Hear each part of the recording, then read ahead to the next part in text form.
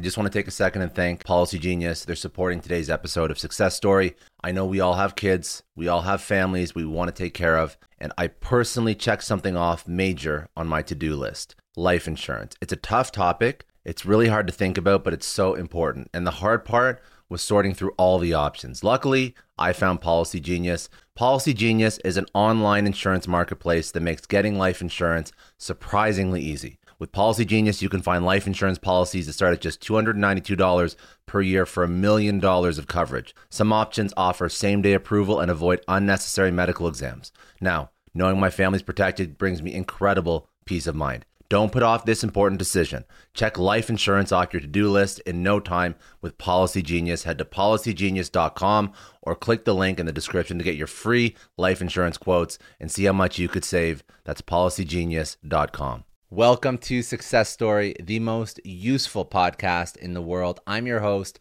Scott D. Clary. The Success Story podcast is part of the HubSpot Podcast Network. The HubSpot Podcast Network has incredible podcasts like the Salesman Podcast, hosted by Will Barron. Now, if you work in sales, you want to learn how to sell, or you want to peek at some of the latest sales news and insights, you need to listen to the Salesman Podcast. The host, Will Barron, helps sales professionals learn how to find buyers and win big business in effective and ethical ways. If you think any of the following topics resonate with you, you're going to love the show. How to find and close your dream job in sales, 12 essential principles of selling, digital body language, how to have better Zoom sales meetings, or how to tell a remarkable sales story. If these are topics that would interest you, go check out the Salesman Podcast wherever you get your podcasts or at hubspot.com/podcast network. Today, my guest is Gloria Feldt. She is a New York Times bestselling author, speaker, commentator, and feminist leader who has gained national recognition as a social and political advocate of women's rights. In 2013, she co-founded Take the Lead, which is a non-profit initiative with a goal to propel women to leadership parity by 2025. She is a former CEO and president of Planned Parenthood Federation of America, directing the organization from 1996 to 2005. She has been featured in the New York Times, Washington Post, Forbes, Times, NBC, Fast Company, Vanity Fair, and many more publications. We spoke about some lessons from her book, some of the things she teaches over when she speaks on women, leadership, and empowerment, and I'm going to get to those in a second. But most importantly, we spoke about our present-day situation. Take the Lead, the goal and the initiative of Take the Lead was to get women to leadership parity by 2025. We spoke about where we're at right now, what COVID did for women leadership. Did it push it forward, set it back? And then we also spoke about what organizations can actually do to foster women leadership and to help women progress into leadership positions. And then we spoke about some things that you can do if you are in a position and you want to move up in your career, some great leadership mindset things. Now, of course, she helps women move into leadership positions. The mindset topics that she speaks about are just great for anybody who wants to level up in their career, but she specifically teaches women how to leverage some of these techniques. So a few things that she teaches over that she goes into further detail in the show. Preparing yourself to lead and not just lead organizations, but lead change. So she uses a framework called VCA, Vision, Courage, Action. What is that? How does that impact your peers and yourself? She spoke about the consequences of actions. When things don't go right, how to navigate that, how to navigate the ups and downs in an organization, how to flex as needed. We spoke about improving your impact in meetings and presentations. We spoke about proactive practices that you can deploy in your life that will allow you to build habits that help you sustain your leadership journey, and it filters out derailers, or what she calls power demons, as you try to progress in your career. We spoke about turning your obstacles into assets. And then lastly, we spoke about tapping into your power and your energy, using ambition as fuel to achieve your intentions. And at a high level, it does sound like there's a lot of mindset things, but then she goes into detail about how to actually action it in your day-to-day. So let's jump right into this. We have a lot of great leadership lessons, some reality, some tough conversations about where we are at in terms of women leadership parity in 2022. This is Gloria Feldt, best-selling author, executive, speaker, commentator, and feminist leader.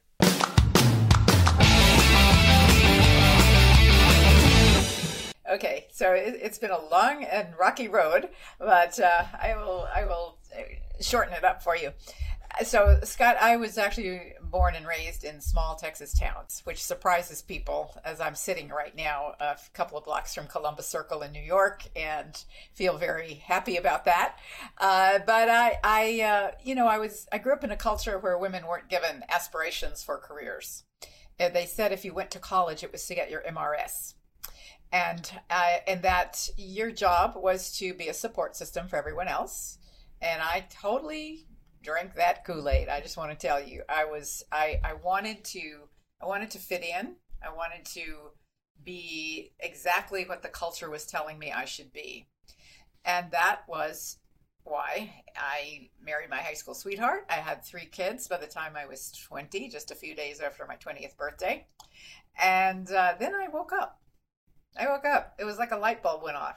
My son, David, who's my youngest, calls himself Mom's light bulb because he's heard this story so many times.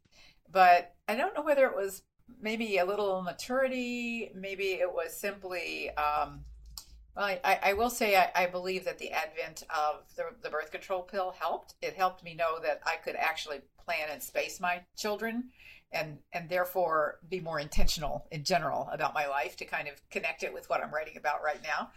And I realized also that if I had to support the 3 children, I didn't have any employable skills. So I started to community college. I was living in Odessa, Texas at the time. If anybody's a Friday Night Lights fan out there, let me just tell you, it's a true story. My kids all graduated from Permian High School. We all were Mighty Mojo. It's for real. And so there was only a community college in Odessa at the time, and it took me, therefore, 12 years to finally get my bachelor's degree. And during that time, I had an opportunity to get involved in a lot of community service work. I became involved in the civil rights movement, for example, and that taught me one of the most important lessons that has guided me ever since, which is that people working together can change anything. And I value that lesson so much, and it repeats itself over and over again in everything that I do. I also noticed that the women were doing all the frontline work and the men were getting all the leadership positions and all the credit. And that also gave me another aha, which is, whoa, if there are civil rights, women must have them too.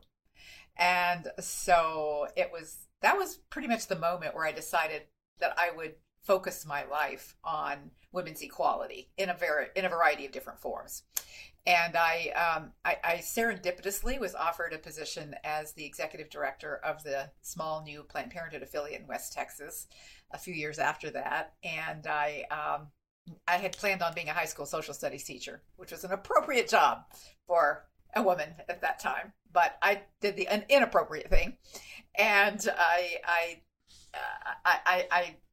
didn't know I had never run an organization. Honestly, I was totally unqualified, but I said yes. Don't ask me why. It's kind of become the mantra of my life. It's like, just say yes, because if you have these opportunities, give it a try. You never know what will happen. And I think that's good advice for a lot of people today who sometimes I think young people overthink what they want to do with their careers. And you need to have 2 things. You need to have that intentionality, but it's also good to be open to fortuity and to be willing to say yes if something interesting comes your way. Well, anyway, as they say, the rest is history. I ended up as the national president 20 years later, and left that job at the 30-year mark, thinking 30 was a good round number, and I needed to go write the books I had been wanting to write for my entire life. The last book that I wrote before intentioning was a study of why women hadn't reached parity in leadership positions in any sector. We were about 18% of the top leadership positions at that time across every single sector, from politics to corporate to entrepreneurship. It didn't matter what it was. Can I ask you to timestamp that too, so I can understand, like, because when you say 18%, how many years ago was that? Yeah, that was 10 years ago. That's okay, 10 so years ago. Not that long ago. Not that long ago. No. Yeah, right. So I had to find out why, because all my life I'd been opening doors and changing laws and thinking, you know, we have every opportunity. We've seen a woman first almost everything. Why were we still that far from parity? And what I found in my own research was that it's not women, not that women lack ambition, which a lot of the research says. It is that we're socialized differently around power and intention from men. And we learn from the historical narrative an idea about power that is about fighting and wars and scarce resources.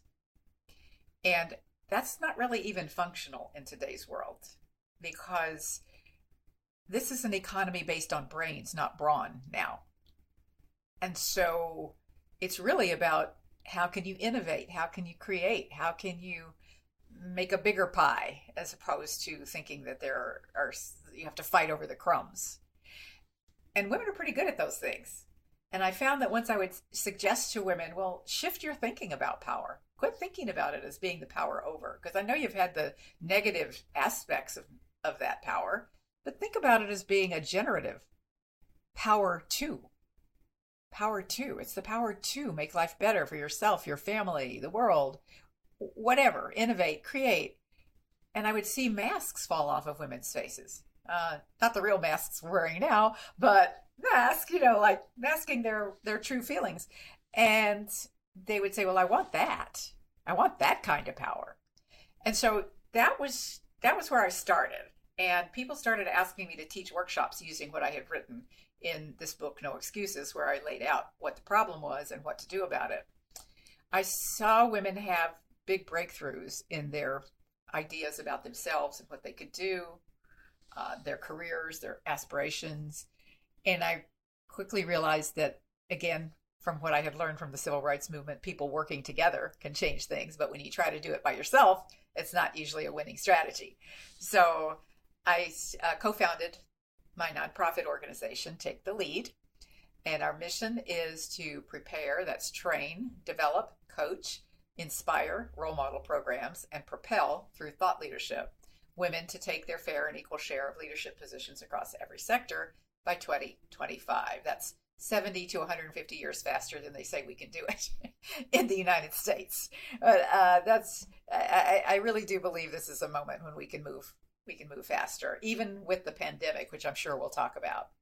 So enter the pandemic. And at the point of, as we entered 2020, we had increased women in top leadership positions from 18% to 25%. And then the pandemic came. And so here we are now. And then I wrote the book Intentioning to pick up from there. So I want to unpack a few things. That's incredible. I appreciate the research you put into this as well. So when we're even moving from 18 to 25%, obviously we're not at parity. We were trying to hit 50 or above, right? That's we're trying to aim towards that. But when you're saying that, when you first did this research, you said that women were socialized different and there was more of a scarcity mindset and a combative, that's how we move forward, versus now when there's literally more resources than many people know what to do with, like in all seriousness, like the abundance mindset where everybody can literally have a piece of the pie. Everybody can have the job, the money, the life that they would like, if, of course, if they want to go after it. So when you're socialized differently, does that mean that women weren't applying? Like, what's the practical implication of that? Mm-hmm. Are women not applying for the jobs? Is it like, what is the actual thing that stops them? Because that's the theory, and it makes sense. And it's not just theory, sorry. That's like the actual cause. But then what does that actually manifest as in somebody's career? Yeah, well, it does manifest itself in very concrete ways. For example, if a man sees one or two things in a job description that he can do, he will apply.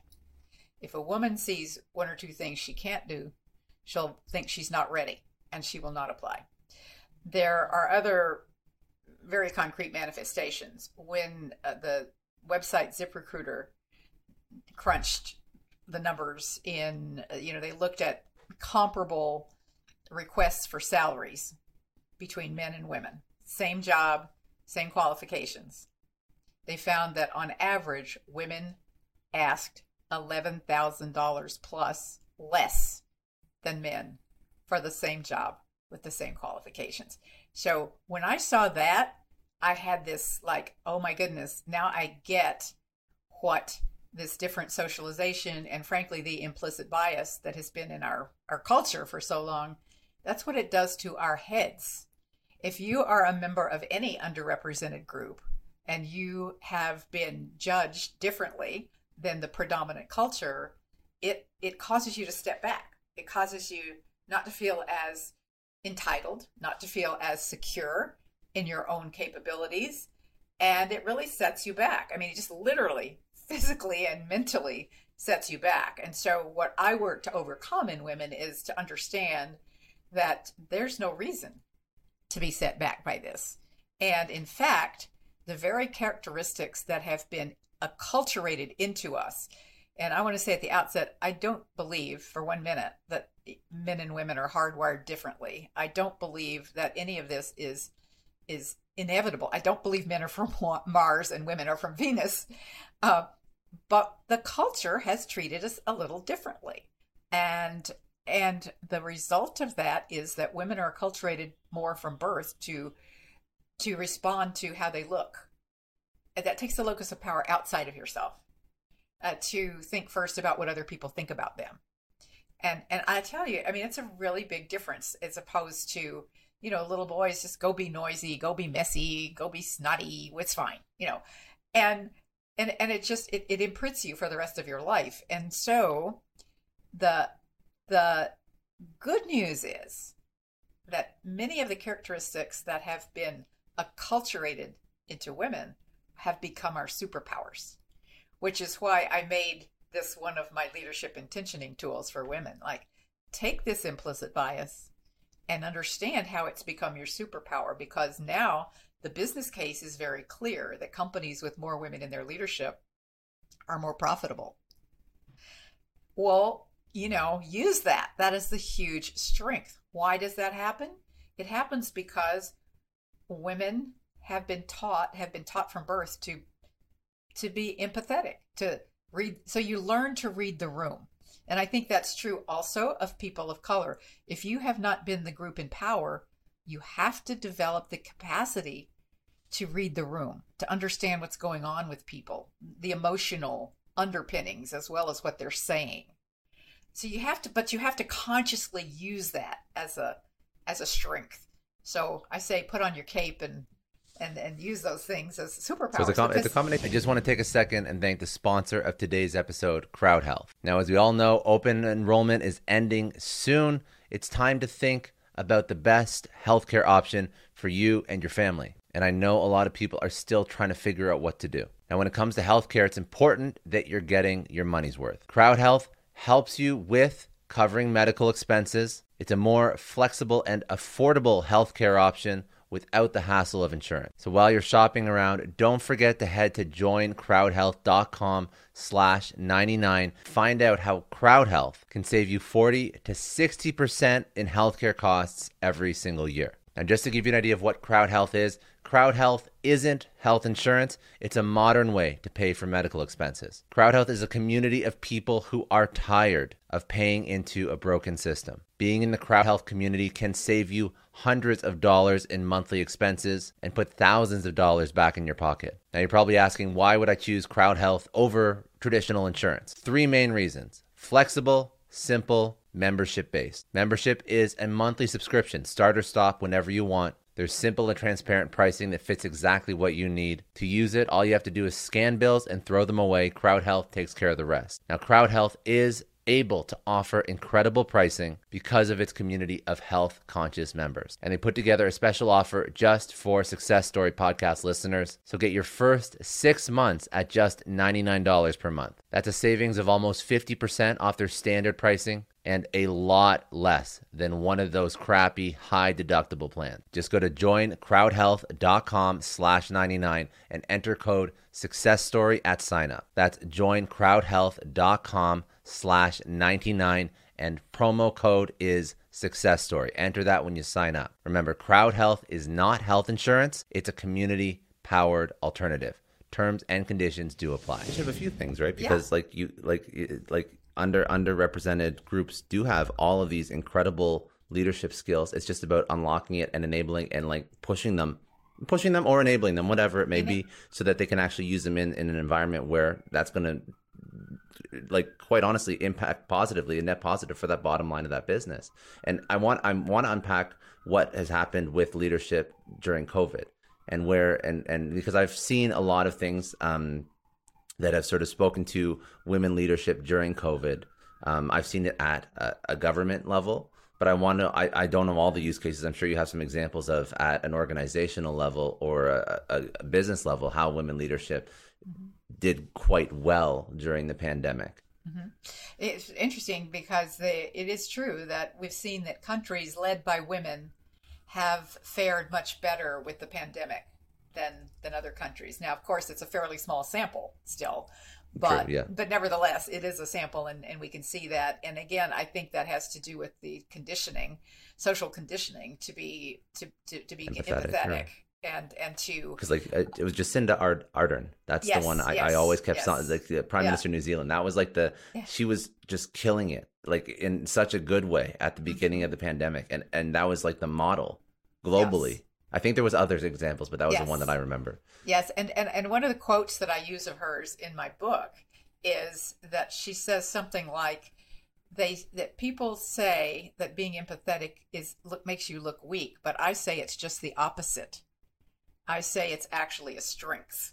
And that's a really good example of what I'm talking about when I say that we can take these ways that we've been acculturated and we can use them as superpowers, and they're things that men can learn from as well. And male leaders who are doing a better job tend to take on some of those characteristics as well. So it's not that only women can do it. It's that that's just, that's how we have been acculturated. So they do say that the data says that women have been set back 10 to maybe 30 years from the pandemic in terms of their career trajectories.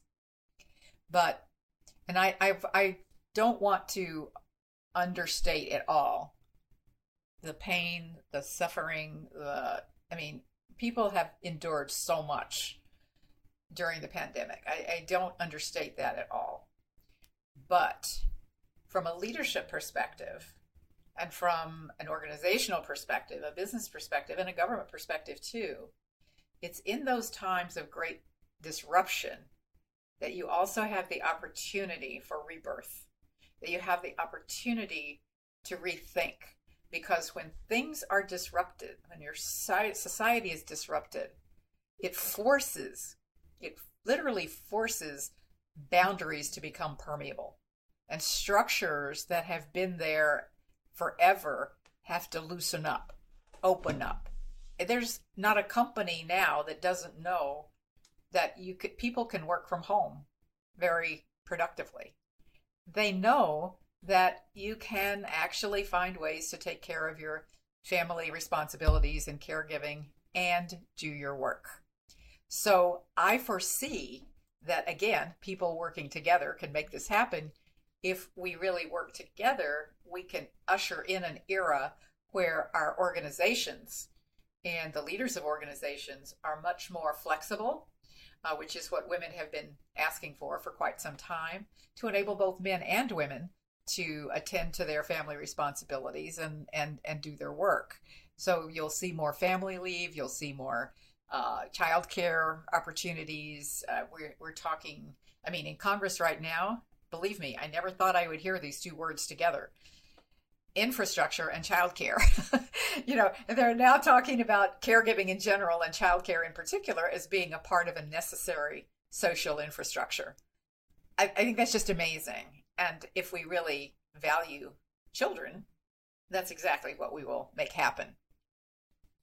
Yeah, but my question, so I'm curious as to why the pandemic set women back 10 to 30 years, because I actually thought when I was I just mentioned a very positive result. Like it was like showing like a prime example of how women in a leadership position like just did absolutely incredible things.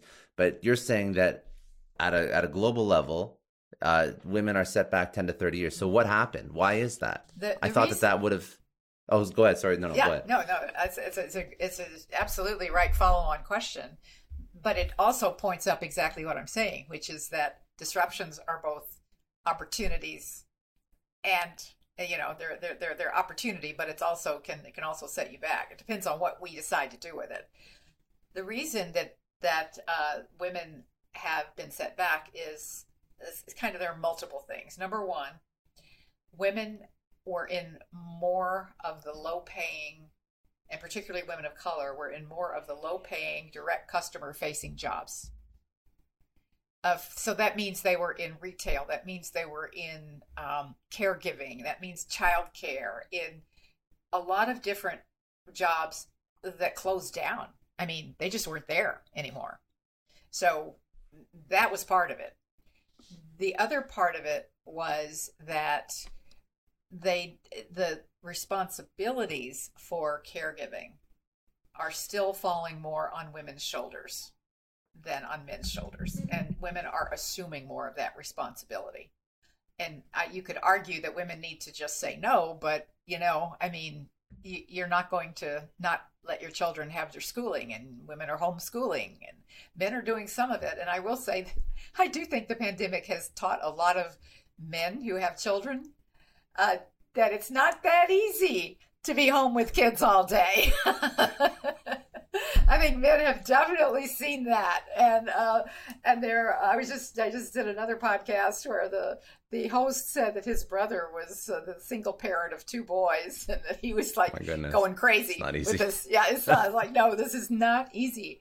And also caregiving for elderly parents, for example, and people didn't want their elders to have to go into group homes or nursing homes because the incidence of COVID was so high. So, like we were doing things at home. Look, I bought a mop. I was doing my own housekeeping for the first time in a long time. So these are the kinds of things that set women back. The third reason, I think, is that, and I think this is probably true somewhat for men. I'd love to know your opinion about this, as well as women. But I think that this disruption has caused many people to rethink, what am I doing with my life? Is this what I want to be doing? Is this, 100%. Is this what I want my life to be about? And so women who have the option, and this obviously is a first world privileged woman option, some of them are just saying, I'm taking myself out of the workforce for a while because I need to rethink my whole life. I think that I have no data points or statistics. It's purely just my opinion. But I know that people are quitting in droves, and I think men, women, everybody is just realizing, why would I commit to a company that I've put 30 years into that can furlough me or lay me off instantly? And now that permanent full-time job that my parents had and my grandparents had before, that's no longer the way you have to structure your career. Now you have to upskill. Now you have to be very flexible. Now you have to have multiple sources of income. People start the side hustles. People, they work one job, two jobs, or they jump ship every 2 years so they can get a better job, a better title, more money at another place. But I think people are focusing on themselves more than ever. And they're not putting as much faith in that business or that company that hired you. Yeah. I think that's men and women. Yeah. And I think that some are even saying, well, maybe I don't need to make that much money. I need to make enough money to have a decent life, but I don't need the stress. And it's we all have to make judgments like that throughout our lives. And people, this whole narrative that people have been laying on women for years about you can't have it all. So nobody has it all. Everybody has to make a series of choices every single day about what you're going to do with that 24 hours that you have, or the 18 waking hours, or however many hours you're awake. And I think we're just paying more attention to that now, and understanding that it is a series of choices, but we have to make our own choices about how we're going to spend these precious days that we have. So let's speak about intentioning. Let's speak about moving the needle forward, because pandemic maybe brought us back a couple years. So that's okay. So we have to, that is what it is. It's not good, but it is what it is. So how do we go back in the right direction? So what is intentioning? I want to even explain what that means from somebody who is just trying to push themselves in their career, in their life, getting a raise, getting anything that's moving in the right direction. And then I'm assuming that intentioning also has a whole bunch of like very practical, like actionable things that you can think about in your career to move you in the right direction. I want to uncover those as well. So let's break it down. What is intentioning? Because you're writing this as the pandemic hit, so it's probably even more valuable now. Yes, people. well, I had started writing it before the pandemic. A couple of years, I'd started interviewing women before the pandemic. And in all of my books, I always include very actionable skills, tools, techniques that people can use to do whatever they want to do in their life, in their leadership, in their business, whatever it might be. And because I was, practical person, and I like actually somebody has asked me, what is it that keeps driving you? And in truth, it's when somebody says to me, I read this in your book, or I heard you talk about this in one of your speeches, and I did it, and now I got a better job, and now I got more pay, and now I'm like, oh yeah, yes, that is what keeps me going. It's that. So I like the practical part. I had started interviewing women intending to do exactly what I did, which was to build 9 leadership intentioning tools around the stories of women who exemplify that particular skill or tool. And that's the case study, that's the use case, right? Yes, exactly. And then the pandemic came.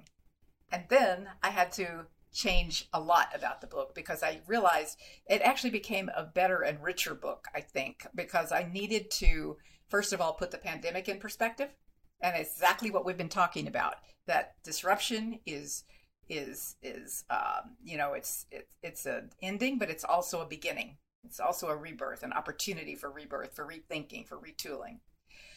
And so that was one part of it. And then, of course, there was also the recognition of deeply seated racial injustices that have been part of this country since it began. But with the murder of George Floyd, more people were recognizing this and becoming activists as a result of it. So I felt that I needed to put those things into the perspective. Those are things that leaders have to understand deeply and utilize in their leadership. And that I wanted to make the point also that racism, sexism, homophobia, all of these things are joined at the head. And they basically come from fear. They come from a belief in scarcity. They come from a concern that if there's a pie and I take a piece, there's less for you. When in truth, we can all make more pies. And we will not solve any of these disparities unless we join together and move forward together. So I wanted to make that point. And then I leap into the 9 leadership intentioning tools with that as a backdrop so that there's more context for it and a context for understanding the value of diversity as something that can make us stronger and richer and smarter as opposed to dividing us. So I hope I've delivered that message successfully and woven those ideas into all of these leadership tools. I just want to take a second and thank the sponsor of today's episode, NetSuite. Now picture this. This is it. The putt to win the tournament. If you sink it, the championship is yours. But on your backswing, your hat falls over your eyes. Is this how you're running your business? Poor visibility into what's actually happening because you're relying on spreadsheets and outdated finance software? To see the full picture, you need to upgrade to NetSuite by Oracle. If you are a business owner, you need visibility into what's happening in your business. NetSuite gives you that visibility. It gives you visibility over your financials, your inventory, HR, planning, budgeting, and more. NetSuite is everything you need to have visibility, to have control, and most importantly, to grow all in one place. With NetSuite, you can automate your process and close your books in no time while staying well ahead of your competition. 93% of surveyed businesses increased both their visibility into what was going on as well as their control after they switched and upgraded to NetSuite. Remember, NetSuite is rated the #1 cloud financial system to power your growth. And over 27,000 businesses already use NetSuite. And right now, through to the end of the year, NetSuite is offering a one-of-a-kind financing program to those ready to upgrade at netsuite.com/Gloria. netsuite.com/Scott Clary. So if you want to take advantage, head to netsuite.com/Scott Clary for a special end of the year financing on the #1 financial system for growing businesses. That is netsuite.com/Scott Clary. And why that particular word for the title? What does intentioning mean to somebody? Because I've never heard that word before. That's because I made it up. I made it up. I just made it up. I was wondering. I'm like, I don't think I've ever used that in a sentence before. But I want it to be in the dictionary. I want it to be the word of the year next year. So no, it's good. It's like the act of doing something with intention. Exactly. And that's exactly, right? I was trying to find the right word, and I looked in the dictionary, I looked in the thesaurus, I Googled for it, and I couldn't find exactly the right word. So I made it up. I just made it up because that's what you say. What you say is exactly what I wanted to do, which was to take a noun, which is a very perfectly good noun. And intention is something we talk about a lot these days, but I wanted to exemplify the fact that intention is great, but unless you're doing it, it doesn't matter. And it's all about what you're actually doing. And I also differentiate between ambition and intention in that regard, because to me, ambition is I hope, I wish, I want. I've got a dream about it. Intention and intentioning is I will, I am, I'm doing it. I see myself having already done it. I know it will happen. So it's a qualitative kind of difference. And I feel that is a linchpin. That is an absolute linchpin for helping women get to parity in leadership, because they have to have that belief for themselves and the courage to act on it. I love that. Okay, so let's break down. You said there's a few very tactical takeaways in the book. So there's 9 tools, but we don't have to go through 9. Obviously, that's why you would go get the book. But pick a couple. Pick 1 or 2 things that if somebody is, they're sitting in a career right now and they want to move their career, they want to get a promotion, they want to do something more or do something and move up. I don't know what that move up looks like, and maybe you can describe what they should be looking for. Should it be another company? Should it be a tip to negotiate? Should it be finding a mentor or a sponsor within your own company? What's the actionable thing that somebody could do? I'm going to start with the first one, because I believe it is the bedrock, and it is uncover yourself. And by that, I mean, know who you are, get in touch with what your values are. I believe that the greatest leaders and the most effective leaders are very clear about who they are and what they believe, what values they will stand on, and they know themselves and they show themselves to others. But you have to know yourself first before you can show yourself to others authentically. So that is the first tool. And both men and women say they cover themselves in the workplace because they're trying to fit in. Women more than men, and both men and women of color more than white women, because the culture was built by white men for white men who had women and people of color at home at the time, 250 years ago, doing kind of taking care of their lives. And so the world has changed. The families are different. They're usually, if they're 2 partners, they're usually 2 breadwinners. And if there's one person, that breadwinner has to cover everything. So it's very different. It's very different and not functional anymore. And so there is this need to uncover ourselves and particularly in a society that is increasingly diverse. And we need to use that diversity as a strength, not as a divider, which is that we could do a whole program on, but I'll move on. Yeah. I will move on. I'm going to take one more here, and then you can ask me some other questions about them, but one that is counterintuitive. So I have three of these tools are what I call your self-definitional tools. In other words, how you are introspective. 3 of them are counterintuitive. Very often they're things your mother told you not to do, but you should if you want to be a great leader. And the third bucket of these tools is the change leadership tools. So big systems change, how to make big systems change. So a counterintuitive tool that is, I think, super important for women is modulate confidence. There is a whole industry out there making tons of money trying to show women how to become confident. Confidence, however, is not something you can just learn.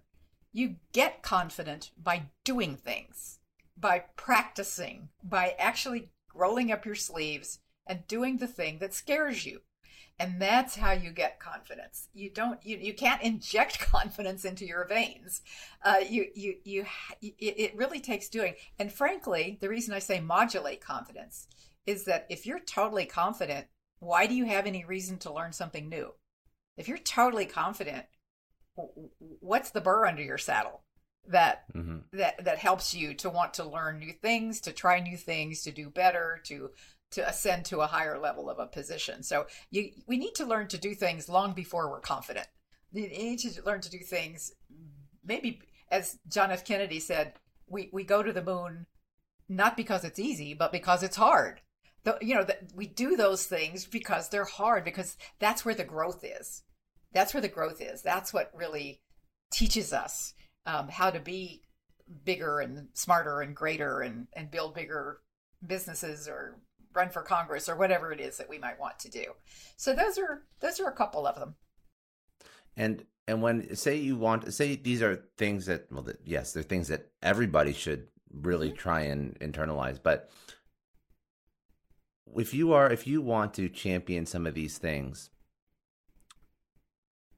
do you think that you should try and champion them in the organization you're already in, or is this something that maybe the organization values has to align with your own personal values to really get the best effect? Because you're gonna come up against some people that are not with it, not in line, like super bigoted, like old school, like, and that's a blocker too. It can't just be one-sided, because it's never going to happen if your immediate boss is just an absolute asshole, right? It's not going to happen.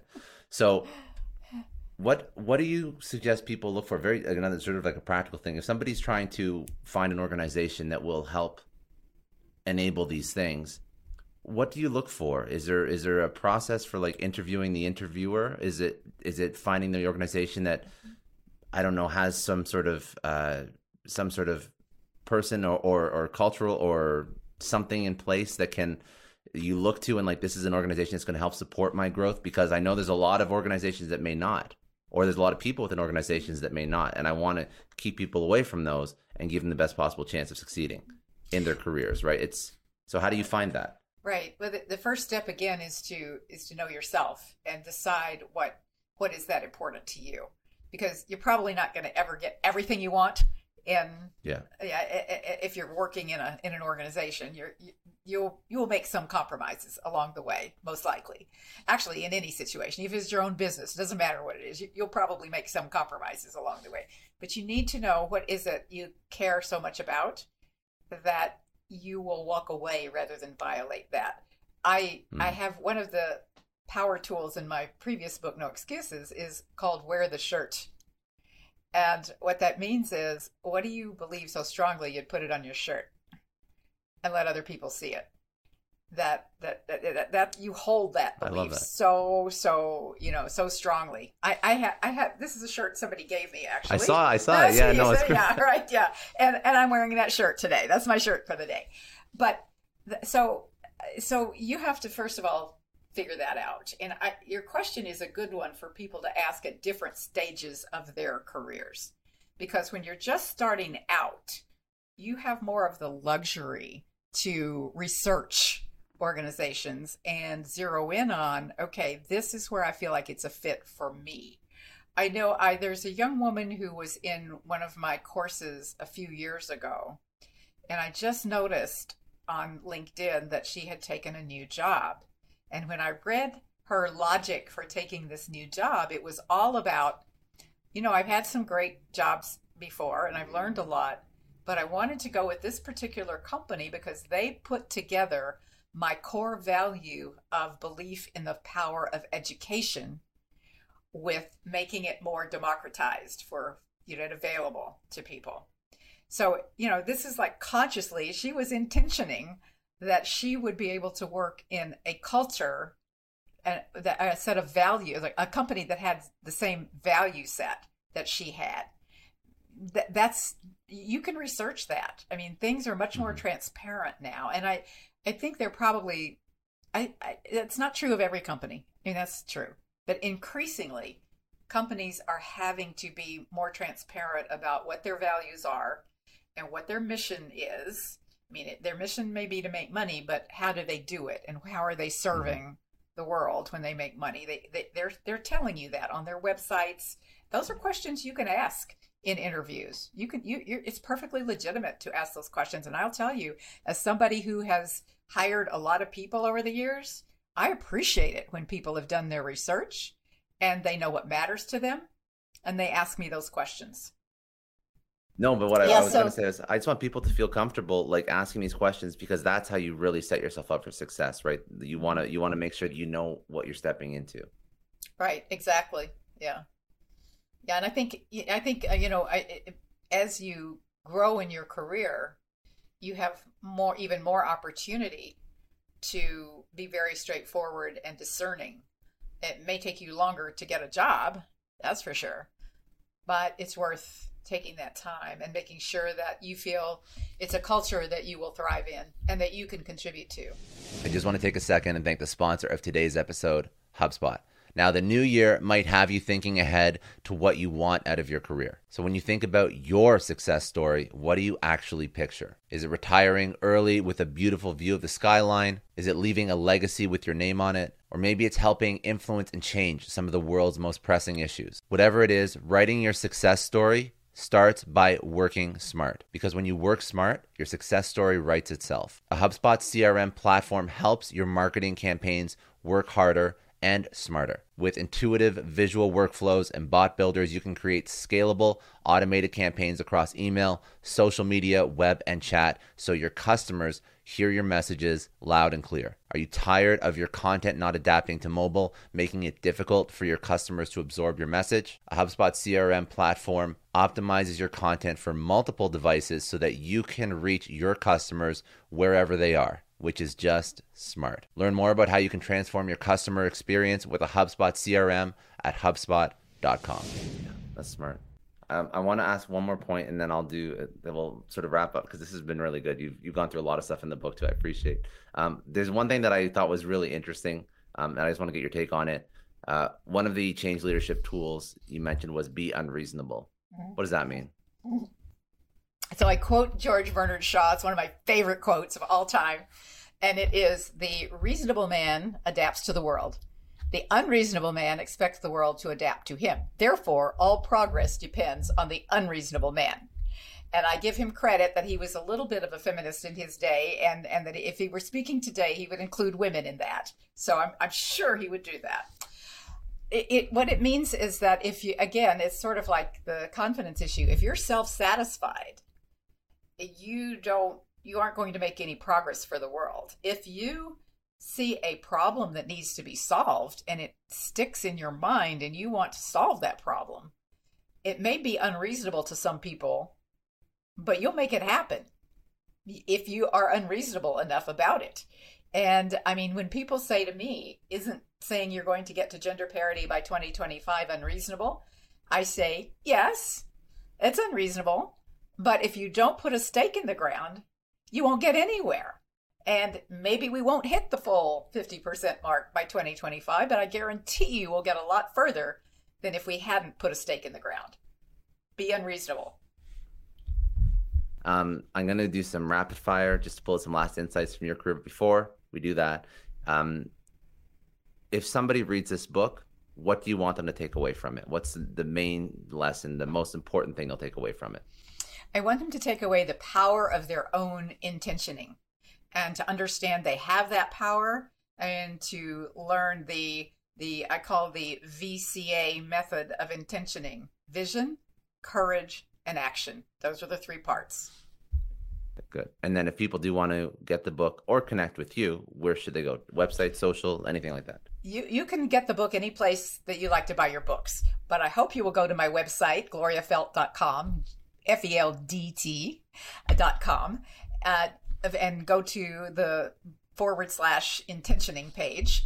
And there you will find a downloadable workbook that you can get that will go along with the book and will help you actually utilize all of these tools in the book more efficiently. So it's Gloria. And It's Gloria Feldt. it's Feldt with a it's DT. Okay. Gloria Feldt, Gloria, like the song, FELDT.com/intentioning. And or just go to gloriafeldt.com and you'll find all of it. And also, take the lead women.com. You can find out the training, coaching, role model programs, and thought leadership that we can provide to you as an individual or to your company. I am at Gloria Feldt on all social media, so I'm easy to find and love to interact. I'm on social media way too much, so feel free. Contact me there. Connect. I love it. Hey, good. All right, I'll do a couple of rapid fire. The biggest challenge that you've had in your personal or professional life, what was that, and how'd you overcome it? The biggest challenge I've had in my professional life is that when I left a 30-year career, I didn't know who I was. I realized at that point that I had given everything, including my identity, to a cause and to an organization that I believed in, but I hadn't nurtured myself, and I had to literally rethink myself. That was a huge career challenge. I had been doing what everybody else needed me to do. I hadn't taken care of Gloria. If you had to choose one person, obviously there's been many people who have been influential or impactful in your life. Who was that person, and what did they teach you? I give the credit to my father, who was way ahead of his time. He told me from the minute I could hear him, you can do anything your pretty little head desires. And he made sure to use the female pronoun when he would tell me things like she who asks gets, or, these little bits of advice your daddy gives you as you're a kid. I didn't realize until I was grown how important that was. I could always see myself in that picture. That's good.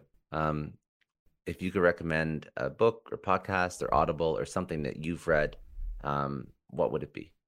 Oh, there are so many, and I do listen to a lot of books, so I definitely have a lot from Audible. One of the most powerful books I have read lately is called, or listened to, because the author's voice is so beautiful and he recorded it himself, so it's doubly wonderful. It's called My Grandmother's Hands, and it's very instructive about how racial and other kinds of trauma affect us, not just intellectually, but also in our bodies, and how to identify that and how to heal from it. It's a very powerful book. My Grandmother's Hands. If you could tell your 20-year-old self one thing, what would it be? Be more intentional. I would have learned to be intentioning much earlier in life.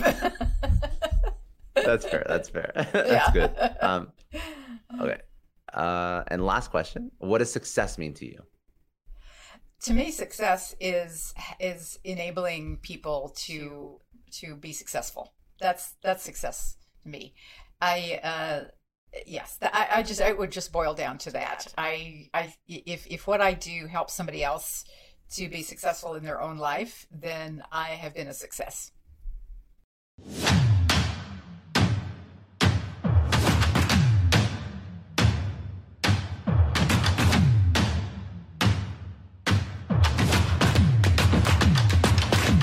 I know a lot of entrepreneurs listen to this show, and NetSuite has been a huge supporter for entrepreneurs, for business owners, because there's one thing that we all know. Business is about making money, and it's about your bottom line. And the less you spend on the nuts and bolts of running your business, the more profits you keep. But these days, everything is costing more. Supplies, people, shipping. It squeezes your margins, and I've been there, juggling multiple systems for finance, inventory, you name it, each with its own costs and its own set of headaches. That's why I made the switch to NetSuite by Oracle. It's changed our company. Think about it. NetSuite is one of the top financial systems out there. It puts your whole business on one platform: accounting, finance, the works. One data source for everyone. There's no more mismatched info. And because it's in the cloud, it slashes your IT costs. No more servers, no more updates. Just access NetSuite from anywhere. With one integrated suite, your overhead drops big time. And here's the real win. Efficiency. Everything's connected in NetSuite. Costs are ridiculous lately. Find a proven way to reduce your expenses and get better performance out of your team. It's a no-brainer, and that's what NetSuite offers. Over 37,000 companies have figured this out already. You have to join them. Right now, through to April 15th, NetSuite's got an incredible, flexible financing plan. Check it out and see the savings yourself at netsuite.com/Scott Clary. That's netsuite.com/Scott Clary. I don't know about you, but the idea of being harassed, scammed, or even worse, all because somebody found my personal information online, that's terrifying. Our political opinions, our addresses, even stuff about our families, it's out there for anyone to grab. And did you know that data brokers are allowed to sell information on over 98% of Americans? It's scary stuff. That's why I've partnered with Delete Me. I personally use Delete Me. They're a big friend of the podcast because I put myself out there online. So safety is a huge concern. It's really scary how easy it is to find someone's details and information, but Delete Me creates a layer of protection that we all need. You tell Delete Me what you want gone, and they make it disappear from those sketchy data broker sites. And Delete Me doesn't stop. They constantly monitor the web to keep your information off those lists. It's like having a privacy watchdog that never sleeps. You need to take control of your data and keep your private life private by signing up for Delete Me. They're giving a special discount for all Success Story podcast listeners. Get 20% off your Delete Me plan when you go to joindeleteme.com/success and use promo code success at checkout. The only way to get 20% off is to go to joindeleteme.com/success and enter code success at checkout. joindeleteme.com/success. Hey everyone, I just want to take a second and thank the sponsor of today's episode, Heaven Hill Bottled and Bond Bourbon.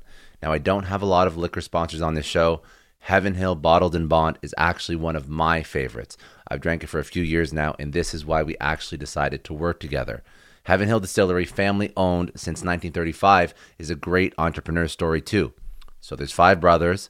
They filled their first whiskey barrels back in 1935, and their legacy still lives on today. Heaven Hill Bottled and Bond is aged over 7 years. That's 3 more than required by the Bottled and Bond Act of 1897. This means the best quality, the best purity, and the best consistency. This is not just average bourbon. It's the winner of the double gold medals at multiple 2023 World Spirits competitions, and they've won the very prestigious Triple Still Award. It's a very big deal in the liquor and bourbon world. Heaven Hill Bottled and Bond boasts an exceptionally smooth oak flavor, while its aroma offers a sweet blend of caramel and smooth vanilla. If you love bourbon, you need to try Heaven Hill Bottled and Bond. Available nationally, look for a bottle at your local store. Heaven Hill reminds you to think wisely, drink wisely. Think back to your last few days in the office. Did any of them leave you feeling really accomplished? Not the kind of day where you're running around like crazy, but where you've made real progress on something that matters. Because being busy doesn't always mean being productive, and I bet we've all been there. And maybe it's time to rethink what it means to get things done.